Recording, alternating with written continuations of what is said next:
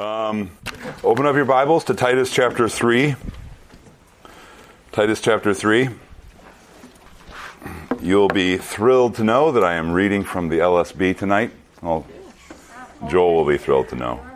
Someday, somewhere, someplace, Luke Carr is in tears because I have compromised. Can't find anything in this Bible, but we'll try it tonight and see how it goes. Titus chapter 3, verse 3. Actually, let's begin in Titus chapter 3, verse 1. Remind them to be subject to rulers, to authorities, to be obedient, to be ready for every good work, to slander no one, to be peaceable, considerate, demonstrating all gentleness to all men.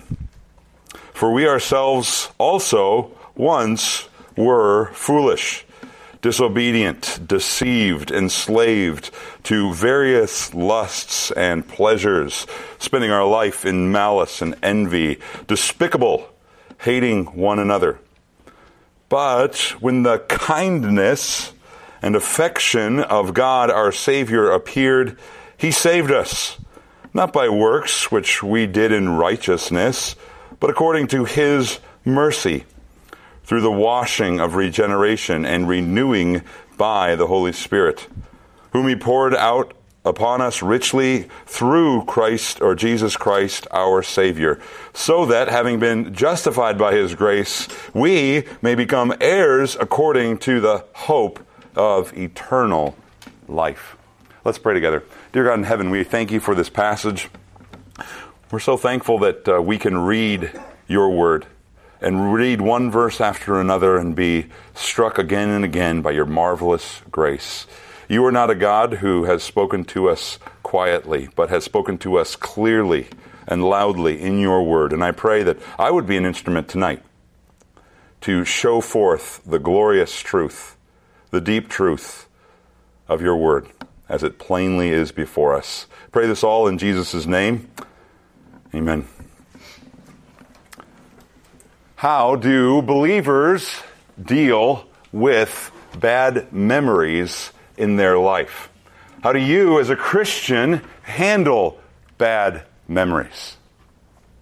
Now, the definition of a bad memory is as follows. A bad memory is something in your past that brings you guilt, shame, embarrassment, defeat, and even fresh temptation.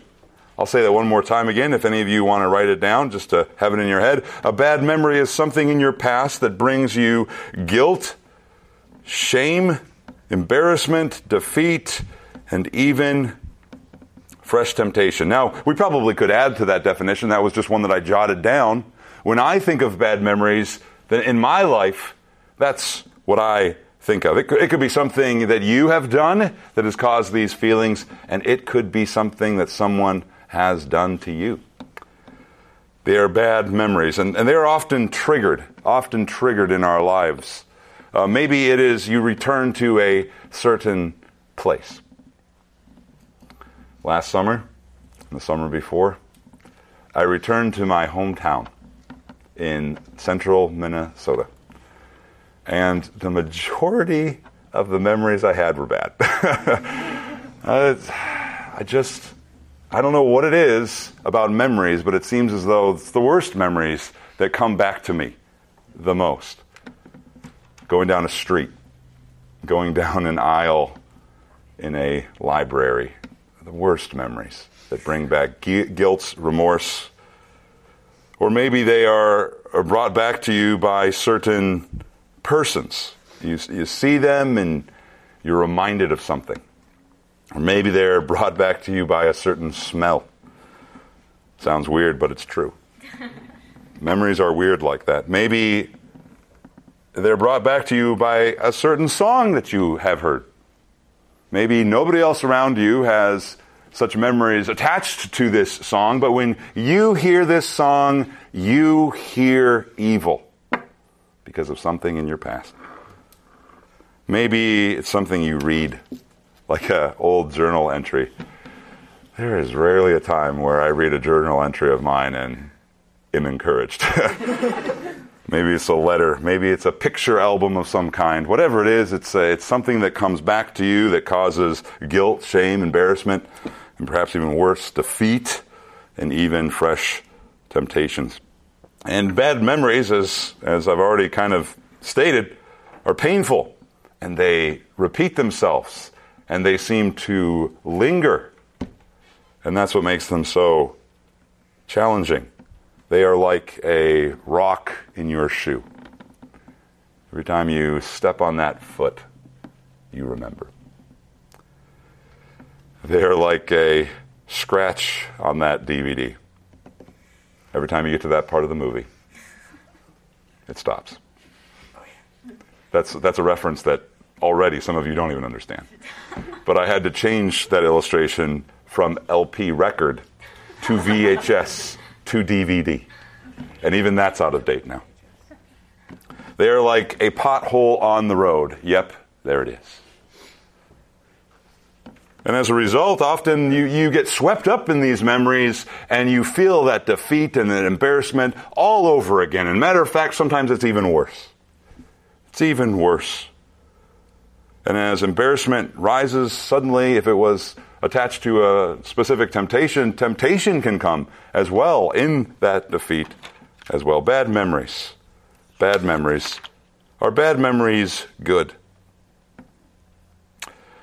What should a believer do about bad memories in their life?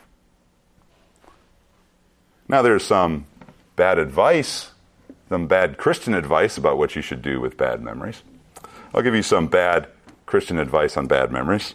The first bad advice is that you should be a super Christian.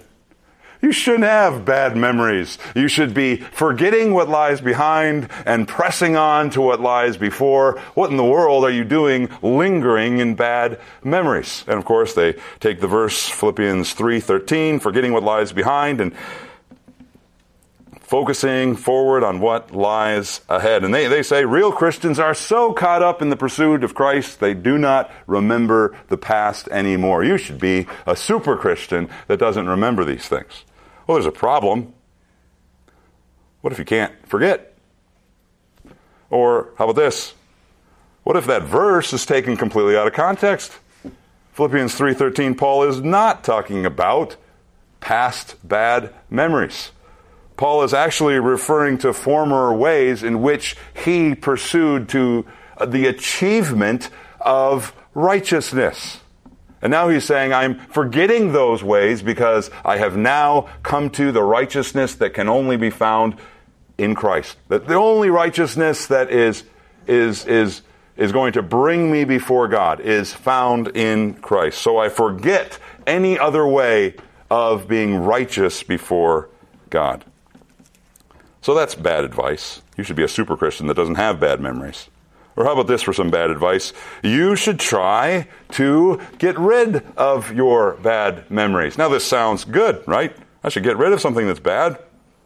And of course, this is what some people pursue through memory healing seminars, through maybe medication or some sort of a drug or something like that. Maybe they pursue something to dull the memory in some way, and they try to forget about things by filling their minds up with other things that are new vices, new distractions. Some people even think of their bad memories as demons in their past. How many times have you heard that phrase? I need to exorcise a few demons out of my memory. I need to cast demons out. The problem is, and let me just clarify before I say the problem, I'm not saying medications necessarily are the problem, but the problem with bad memories is they are ultimately spiritual things in your life, and dealing with them as though they are just merely physical things is approaching them in the wrong way. This is a spiritual problem more. As a matter of fact, the Bible doesn't tell you, it doesn't seem to tell you to try to remove bad memories. The Christian appears to have a BC, a before Christ, that they are aware of. And there seems to be some sort of usefulness in bad memories. So I don't think the the pursuit of trying to get rid of bad memories necessarily is right either. Or maybe there's another piece of bad advice that you would get. You shouldn't be ashamed. You shouldn't be ashamed of anything. And you could take this advice one or two ways.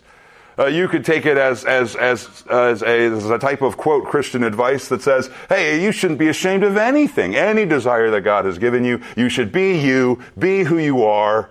Everything in your past you should be unashamed of. You should just embrace it. Celebrate it. That's what our society wants us to do. Now, there's a big problem with that. The Bible calls you to follow Christ in repentance. You should turn away from certain things in your past. There should be something in your past that's bad that you're turning away from to turn to Jesus. So that's not the right way to do it. Or some people might say, some people should say you shouldn't be ashamed of anything, and perhaps this would be more of a Christian counselor approach where they're attacking the idea of shame as if it's completely bad. You should be ashamed of nothing in your life. Now perhaps that's a new thought to you. I think, and I think we see this from the pages of Scripture, that there is a shame that God wants you to have.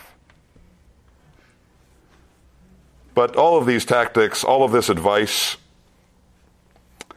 when they don't work, they'll ultimately lead to a final piece of bad Christian advice. And this isn't really advice that you're receiving. It's more advice that you're just hearing in your own heart and in your mind and in your conscience. And this advice for bad memories would be, I should be defeated. I should be defeated by this memory.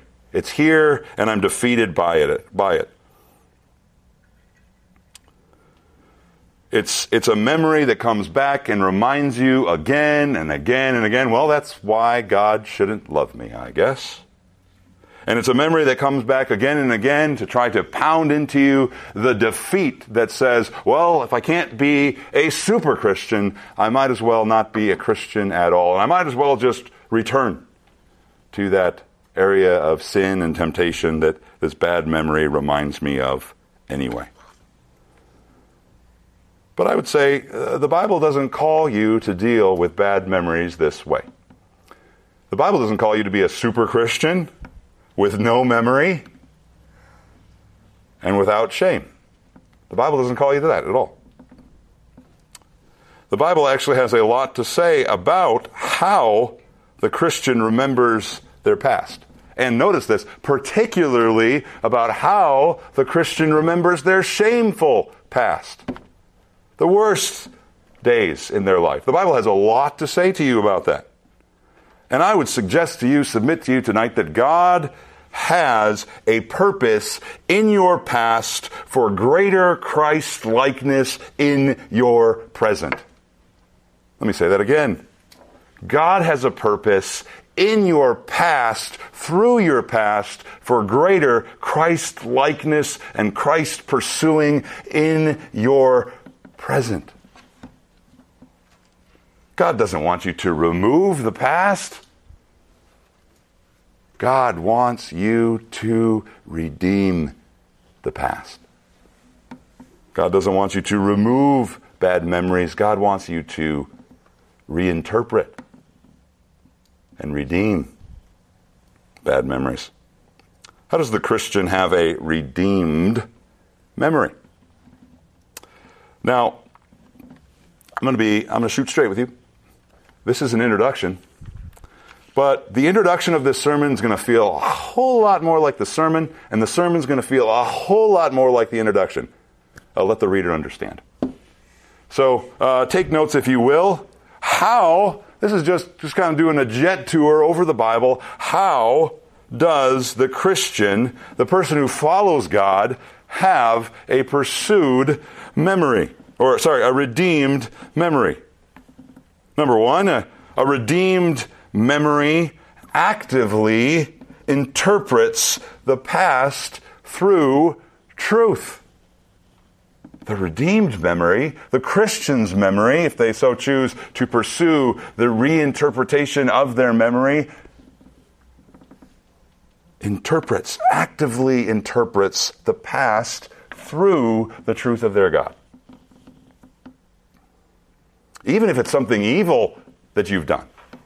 Even if it's something evil that was done to you, the Christian thinks about their past in an interpretive lens that is formed for them by the truth of Scripture. Number one, this is what you believe. You believe this about your past. If you are a child of God, you believe that God was there. You have to believe that. You have to believe that he was not hard of hearing in that moment. You have to believe that he was not asleep. You have to believe that he was not on vacation. You have to believe that he was not distracted by another problem, because he is the omnipresent God who is everywhere. And he's all-powerful.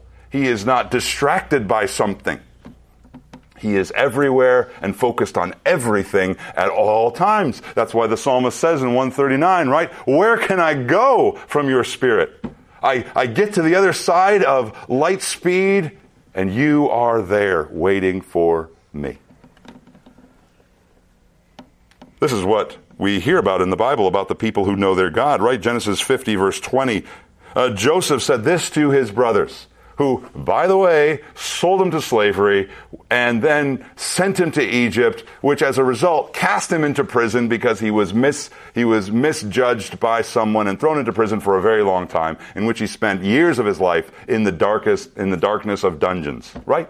That's Joseph. And this is what he is saying to those brothers in Genesis 50:20. You meant evil against me, but God meant it for good.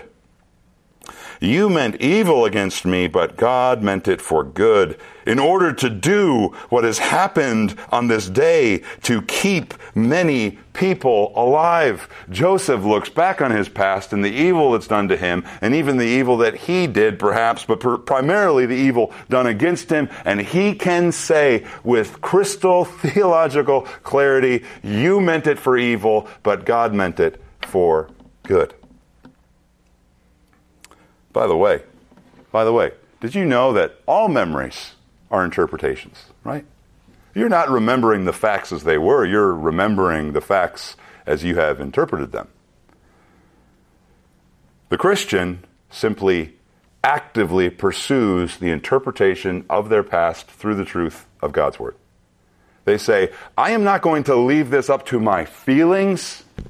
I'm not going to leave this up to my desires. I am not going to leave this up to my guilt. I am not going to leave my past up to my expectations. I'm not going to leave my past up to what anybody thinks. I am going to interpret my past through Scripture.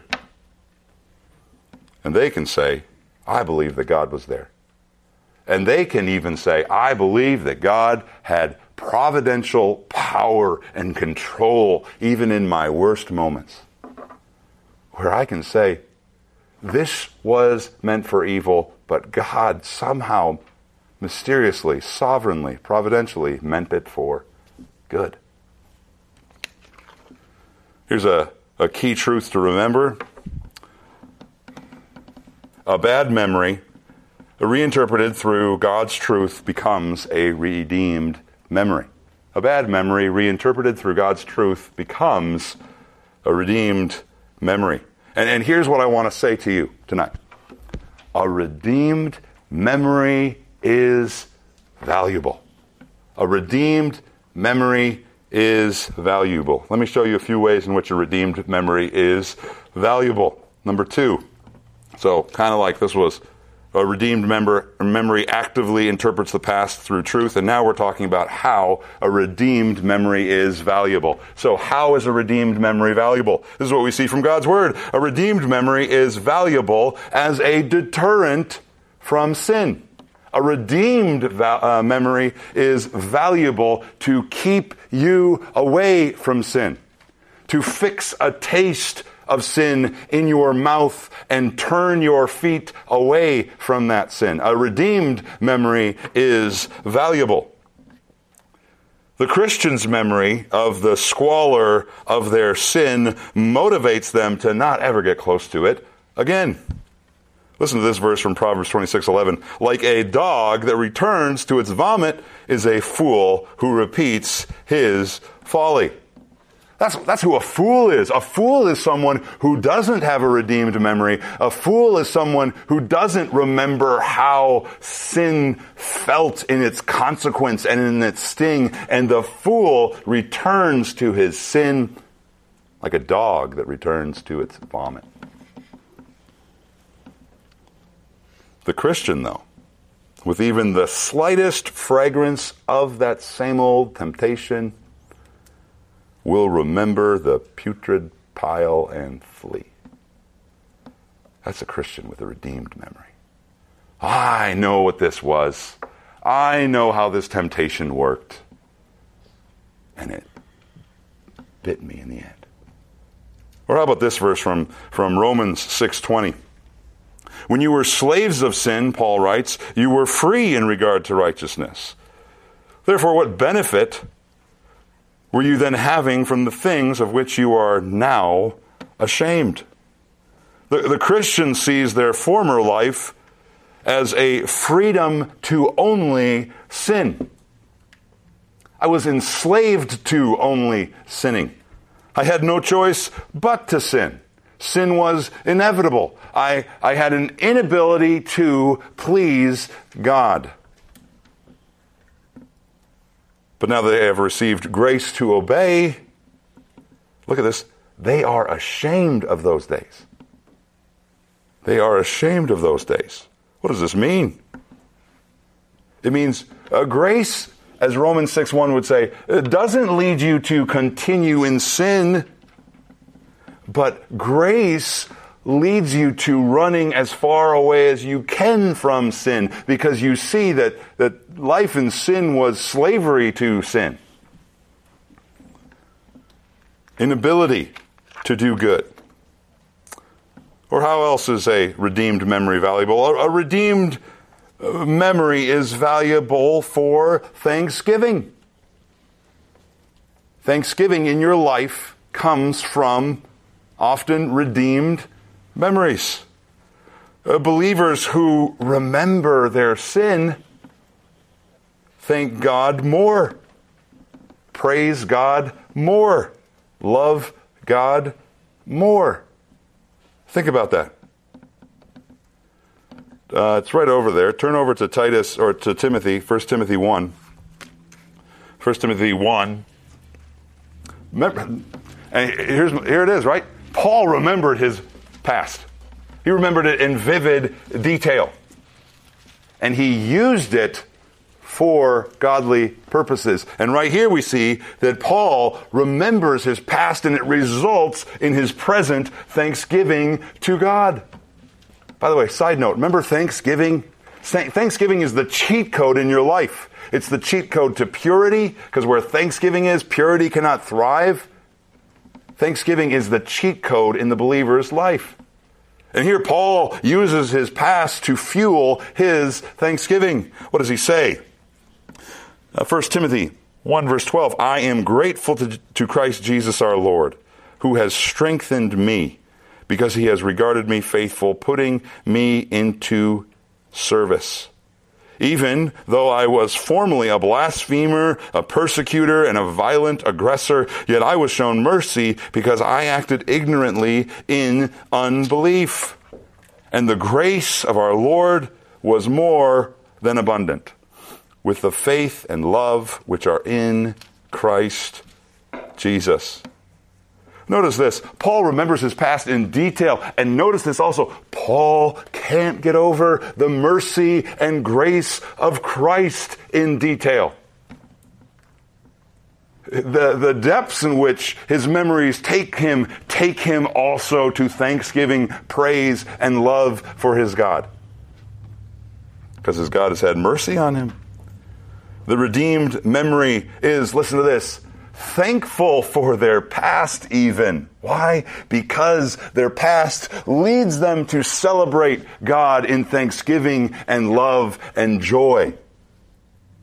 The believer, even with the worst memories, can even say to God, thank you for this, for it reminds me of your love and of your care and of your providence and of your goodness.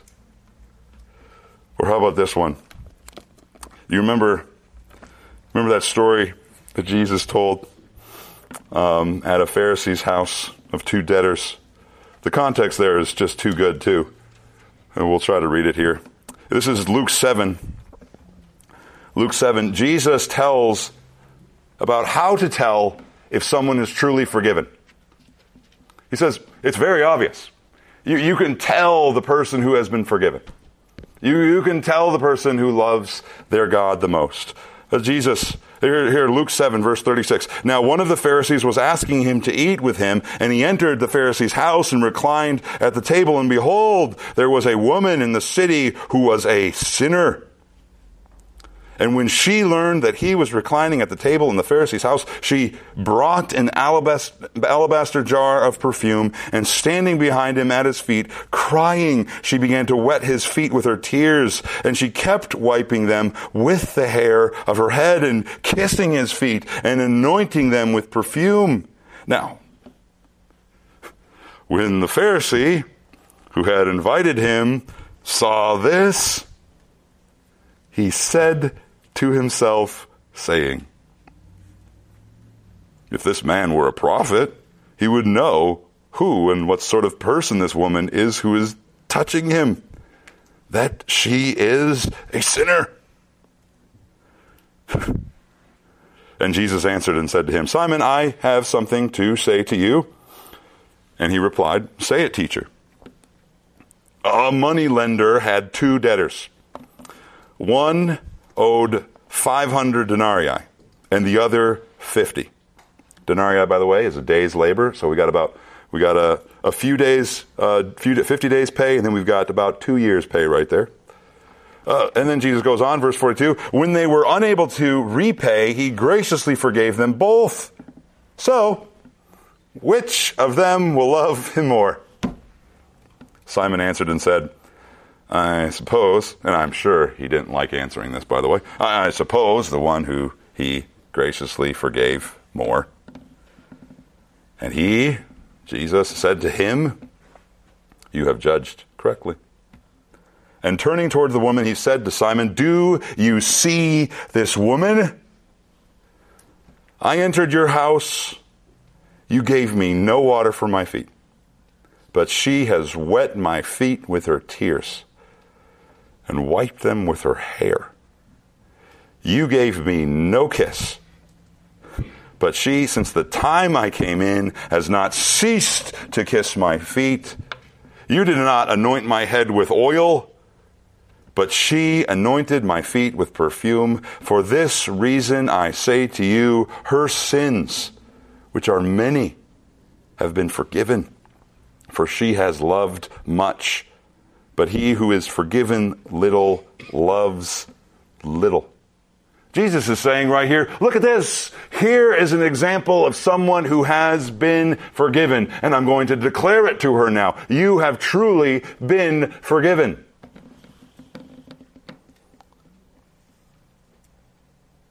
This is how a redeemed memory works. A redeemed memory can't get over the fact that God has forgiven you.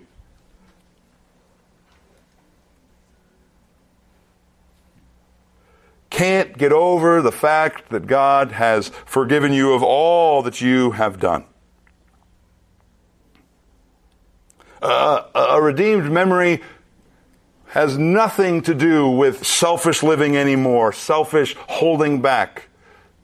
A redeemed memory is selfless living for Christ, giving generously for Christ, devotion to Christ. It is fine with being shamed by associating with Christ. A redeemed memory can't get over the forgiveness they have received in Christ Jesus. And notice the implication here. Notice that two debtors forgiven. One, who by implication is this Simon, didn't need much forgiveness, did he? And he loves little. But the person who has been forgiven much, who sees the weight of their situation before God, loves much.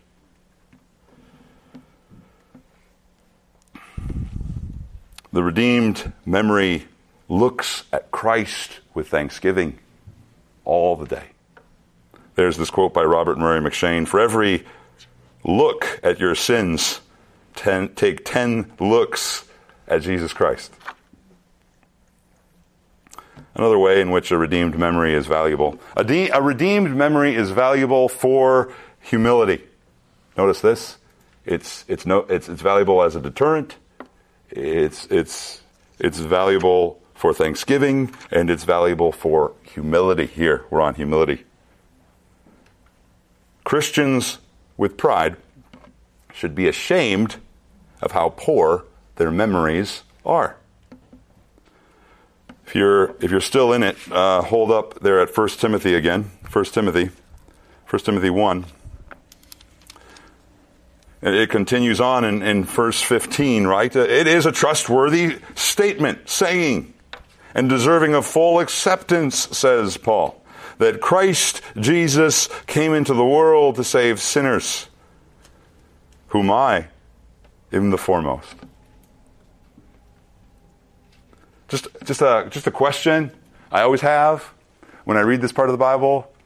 Do you really think that the Apostle Paul is the worst sinner? I mean, he did a lot of bad things. But don't you think we could find a worse sinner?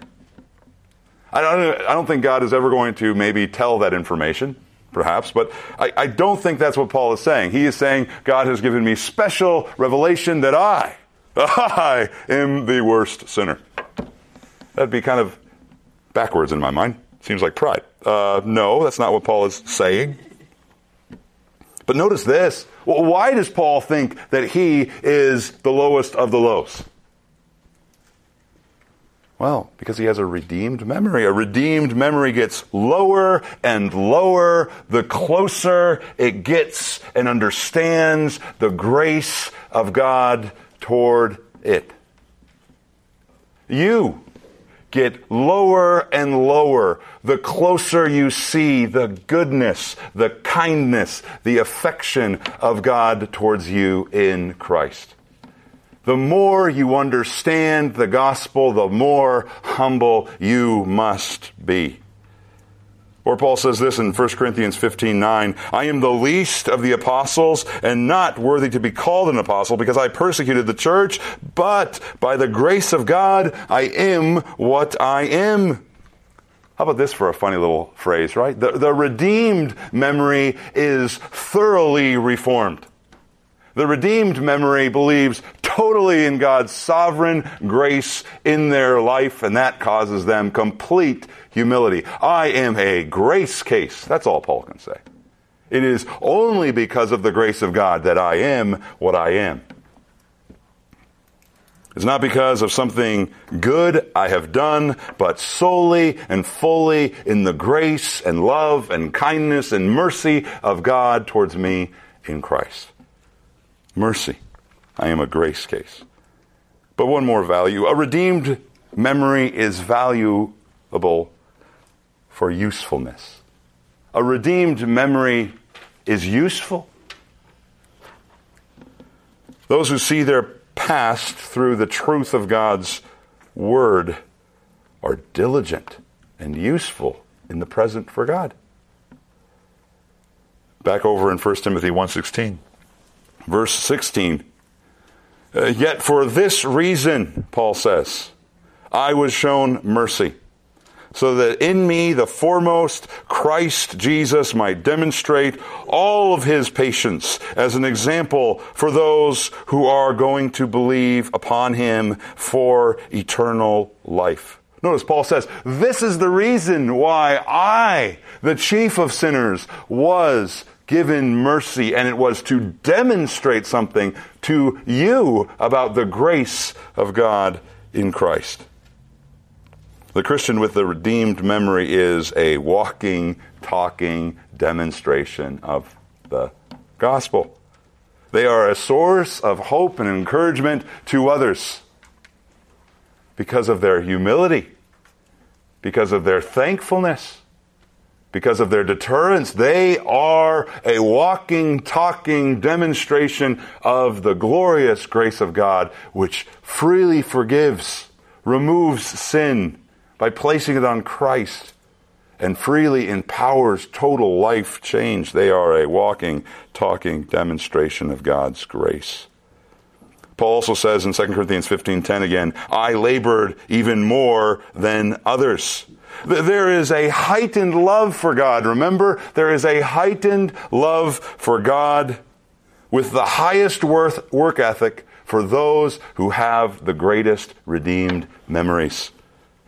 There is unending love, unending devotion, unending thankfulness, unending generosity, unending willingness to spend and be spent for Jesus Christ. There is an unending willingness to be attached to the name of Jesus. It doesn't matter what the stakes are. It doesn't matter what I lose. If I am to be named as Christ's, that is good enough for me. Remember what we said? Titus. Go back to Titus. Titus 3. Remember who people are who have received the grace of God? He gave himself for us. Verse 14 of chapter 2 told us that he might redeem us from all lawlessness and purify for himself a people for his own possession who are zealous for good works. Those are people with a redeemed memory, with a knowledge of who they were, and a joy in who God was to them, in who they were. Oh yeah, Titus. Notice how Paul, okay, we're back in Titus now. Notice how Paul uses a bad memory for motivation in the Cretans' life. Verse 1. Remind them to be subject to rulers, to authorities, to be obedient, to be ready for every good work, to slander no one, to be peaceable, considerate, demonstrating all gentleness to all men. Verse 3, for we ourselves also once were. Christians should be motivated by their shameful past in their pursuit of godliness in the present. Right? That's what he's saying there, right? For this is the basis under which Paul is giving this exhortation. Remember those exhortations, right? This is how the Christian is to live before an unbelieving, watching world. And remember, these reminders were given to these Christians for how they should live in relationships that were probably difficult for them, right? Governing authorities, probably difficult. Relationships where slander is tempting, probably difficult. Relationships where peaceableness needs to be exhorted, probably a difficult relationship. Relationships where they have to be gentle, that's probably a difficult relationship. And Paul gives these commands in that context. And notice, these commands are surrounded by the grace of God and the sinfulness of their past. Right? The grace of God. Verse 11 of chapter 2. The grace of God. Verse 5 of chapter 3. Of their sinfulness. Verse 12 of chapter 2. Verse 14 of chapter 2. Verse 3 of chapter 3. This is the context that surrounds all of this exhortation for how you are to live before unbelievers. And notice what Paul says. We ourselves once were. He uses a particular verb form here, were, that speaks of past, ongoing, habitual activity. We kept on being this way. And what is it then? What are the bad memories here in Titus chapter 3 that Paul wants us to use redemptively for godliness? Let's just tackle the memories. I had 5 of them. There might be 6. But I shortened them to 5 because I love you. See? Number 1, first bad memory. You remember that I was living in sin's ignorance. I was living in sin's ignorance. I was foolish. I was foolish. I was repeatedly foolish. I was continually foolish. I couldn't stop being foolish. Foolishness is to be dull-witted, to be unintelligent. Foolishness is to be uneducated. Spiritually speaking, foolishness, it means you have your spiritual receptors dead. Even the most brilliant people in the world are foolish because they are ignorant of their condition and position before God in sin.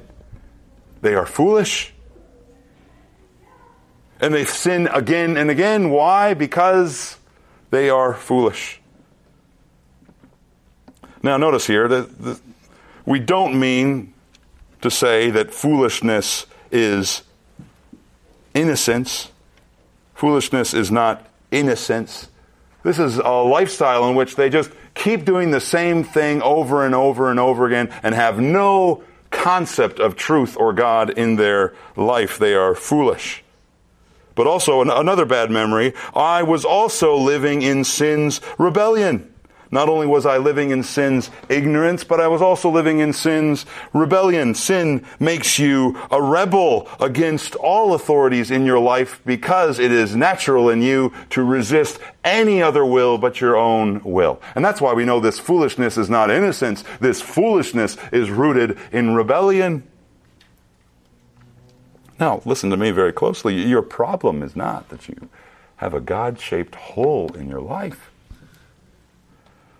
Your problem is sin. And your sin is personal rebellion against God in your nature. That is your problem. And this sinfulness, this personal rebellion against God by nature, manifests itself, shows itself, demonstrates itself in activity. That is your problem. You are foolish in rebellion. Disobedient. That's the word that Paul has for us. We ourselves were once foolish, disobedient. That is the word for rebellion. But there's another bad memory that can be useful for us. Not only are we foolish, disobedient, or rebellious, you also remember this, that I was living in sin's slavery. I was deceived and I was enslaved. He says that. See those two words? Deceived and enslaved. Something was leading you, luring you, lying to you, telling you lies about God and lies about this world and leading you astray. You were deceived.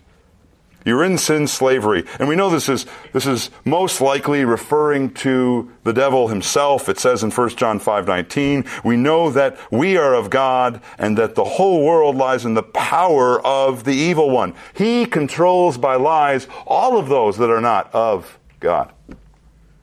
And we also know in Revelation 12:9 it says the serpent is described as the deceiver of the nations. We are deceived. But I got a real amazing little twist for you. We are not enslaved, it doesn't seem like, by Satan.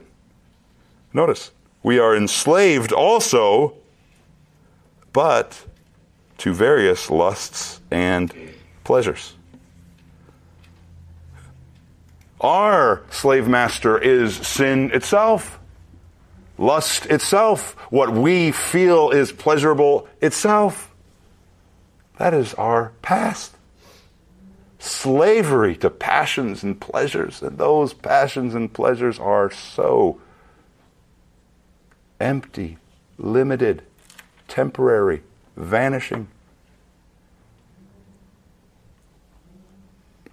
And this presents a frightful, shaping picture, doesn't it? Not only are you living in, what has we got here? Sin's ignorance, sin's rebellion, sin's slavery, but also it builds. This is all this all results into something. Number 4, a bad memory number 4, I was living in sin's normality.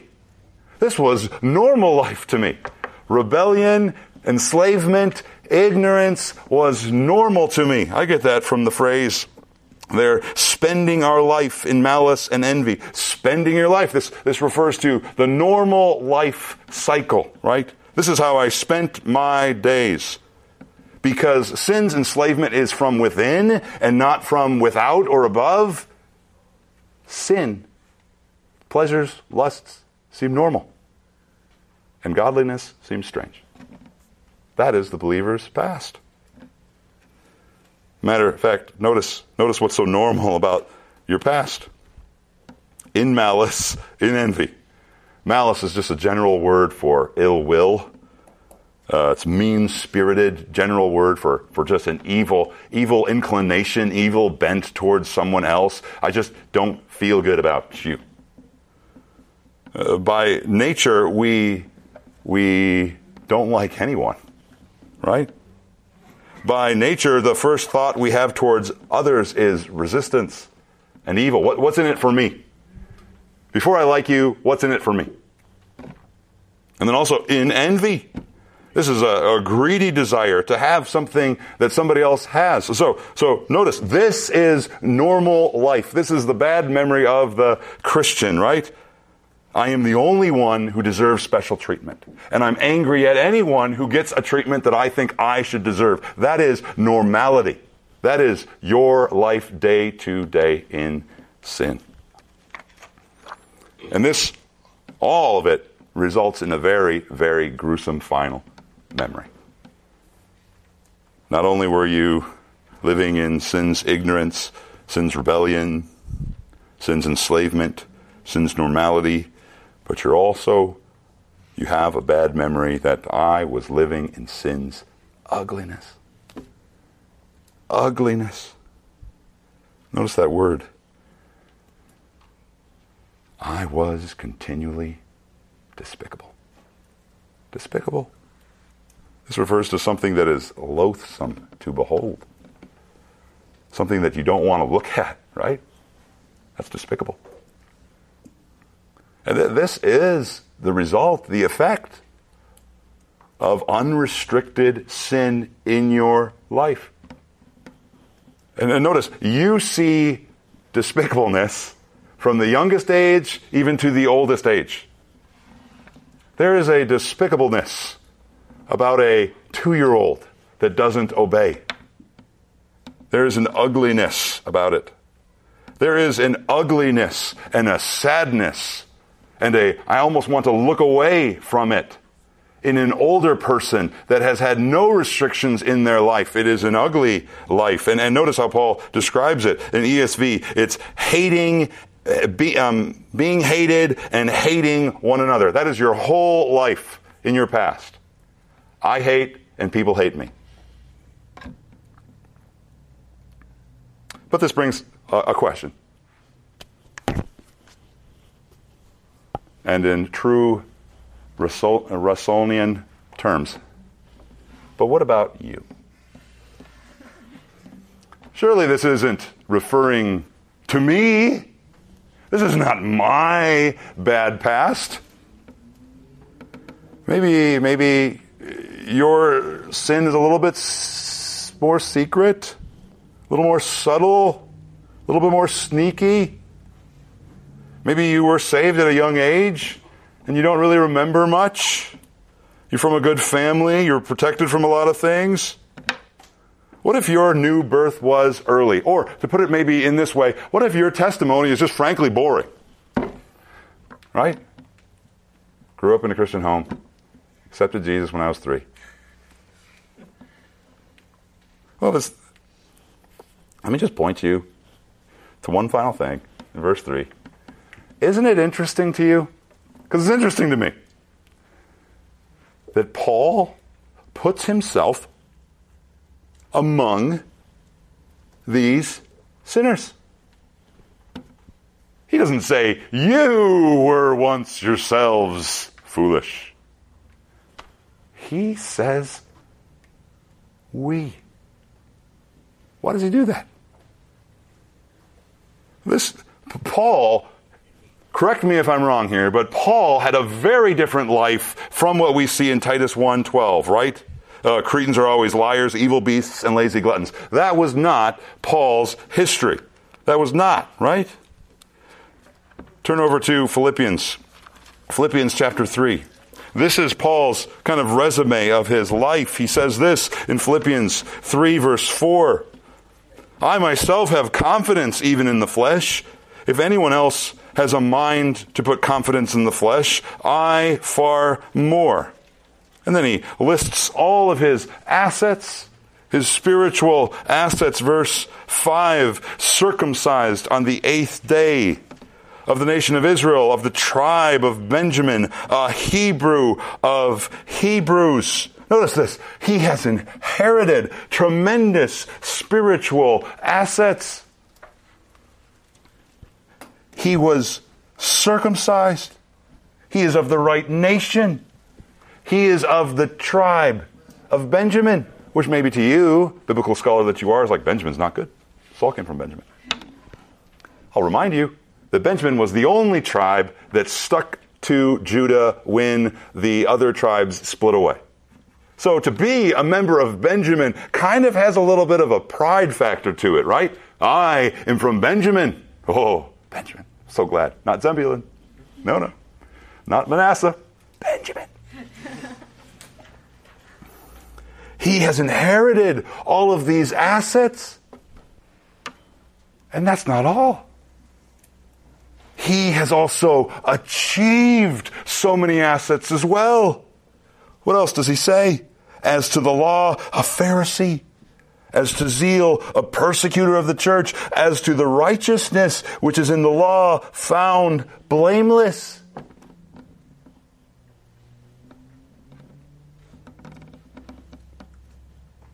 Paul's past was not Titus 3:3. So why does he loop himself in? Is he just trying to make them feel good? I'm here with you, but I am from Benjamin. But I am here with you, right? No, I would suggest to you, when Paul looks at his past, he sees this. He sees foolishness. He sees rebellion. He sees enslavement, and he sees normality in the most malicious way. And he sees ugliness. Why? What does he say in verse 6 of Philippians 4? Verse 7. But whatever things that were gain to me, those things I have counted as loss for the sake of Christ. I count all of those things as liabilities, not assets. Why? Because he has come face to face with the righteousness of God in Jesus Christ, and he knows that none of these things that he does will bring him to God, because he knows the standard. It is the righteousness of Christ, and he cannot achieve that in and of himself. And so he says, anything that might fool me into thinking that I can work my way to God is a liability, and I will cast it away. I will forsake it. I will forget it in my pursuit of following, knowing, placing my faith in Jesus Christ. It's the same thing with you.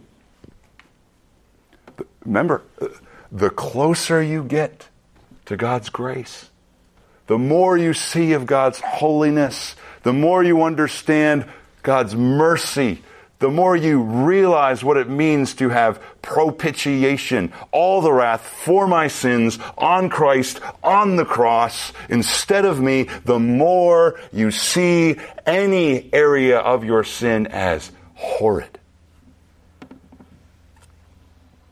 You taste his mercy. You just taste it. And your rebellion is more and more striking. The redeemed memory does not see a past life of mistakes, mess-ups, weaknesses, small, slight sins. The redeemed memory sees a past life of evil rebellion. Even if it was in the smallest form, it cost Christ his life. Even the most boring testimonies can say, I do not deserve to be here.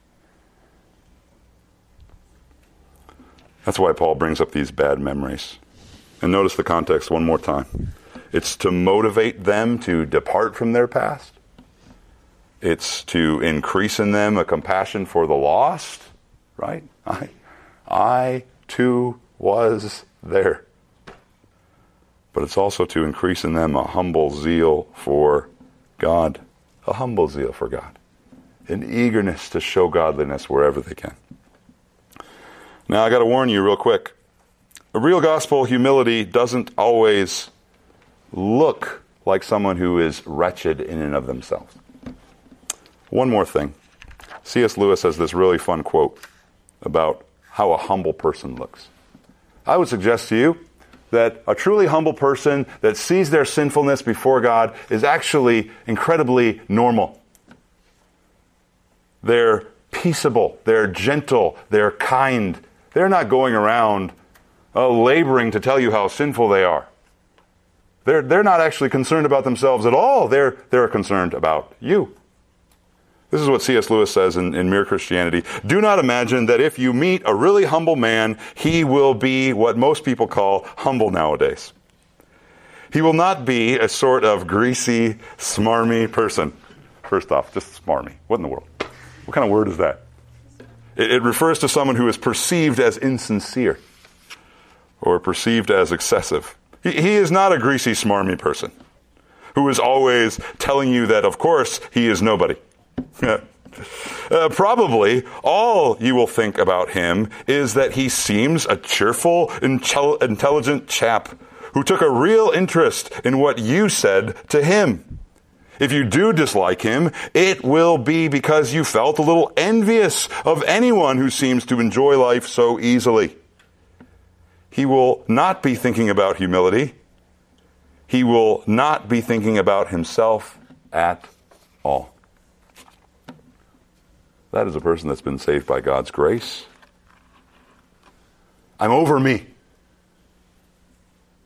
I'm thankful for God's grace in my life. And it enables me to focus on you. Let's pray. Dear God in heaven, we thank you for this message from your word, and we pray that it would be instructive, convicting to our own hearts and minds, and help to shape the way we think about ourselves and even our past. We pray this all in Jesus' name. Amen.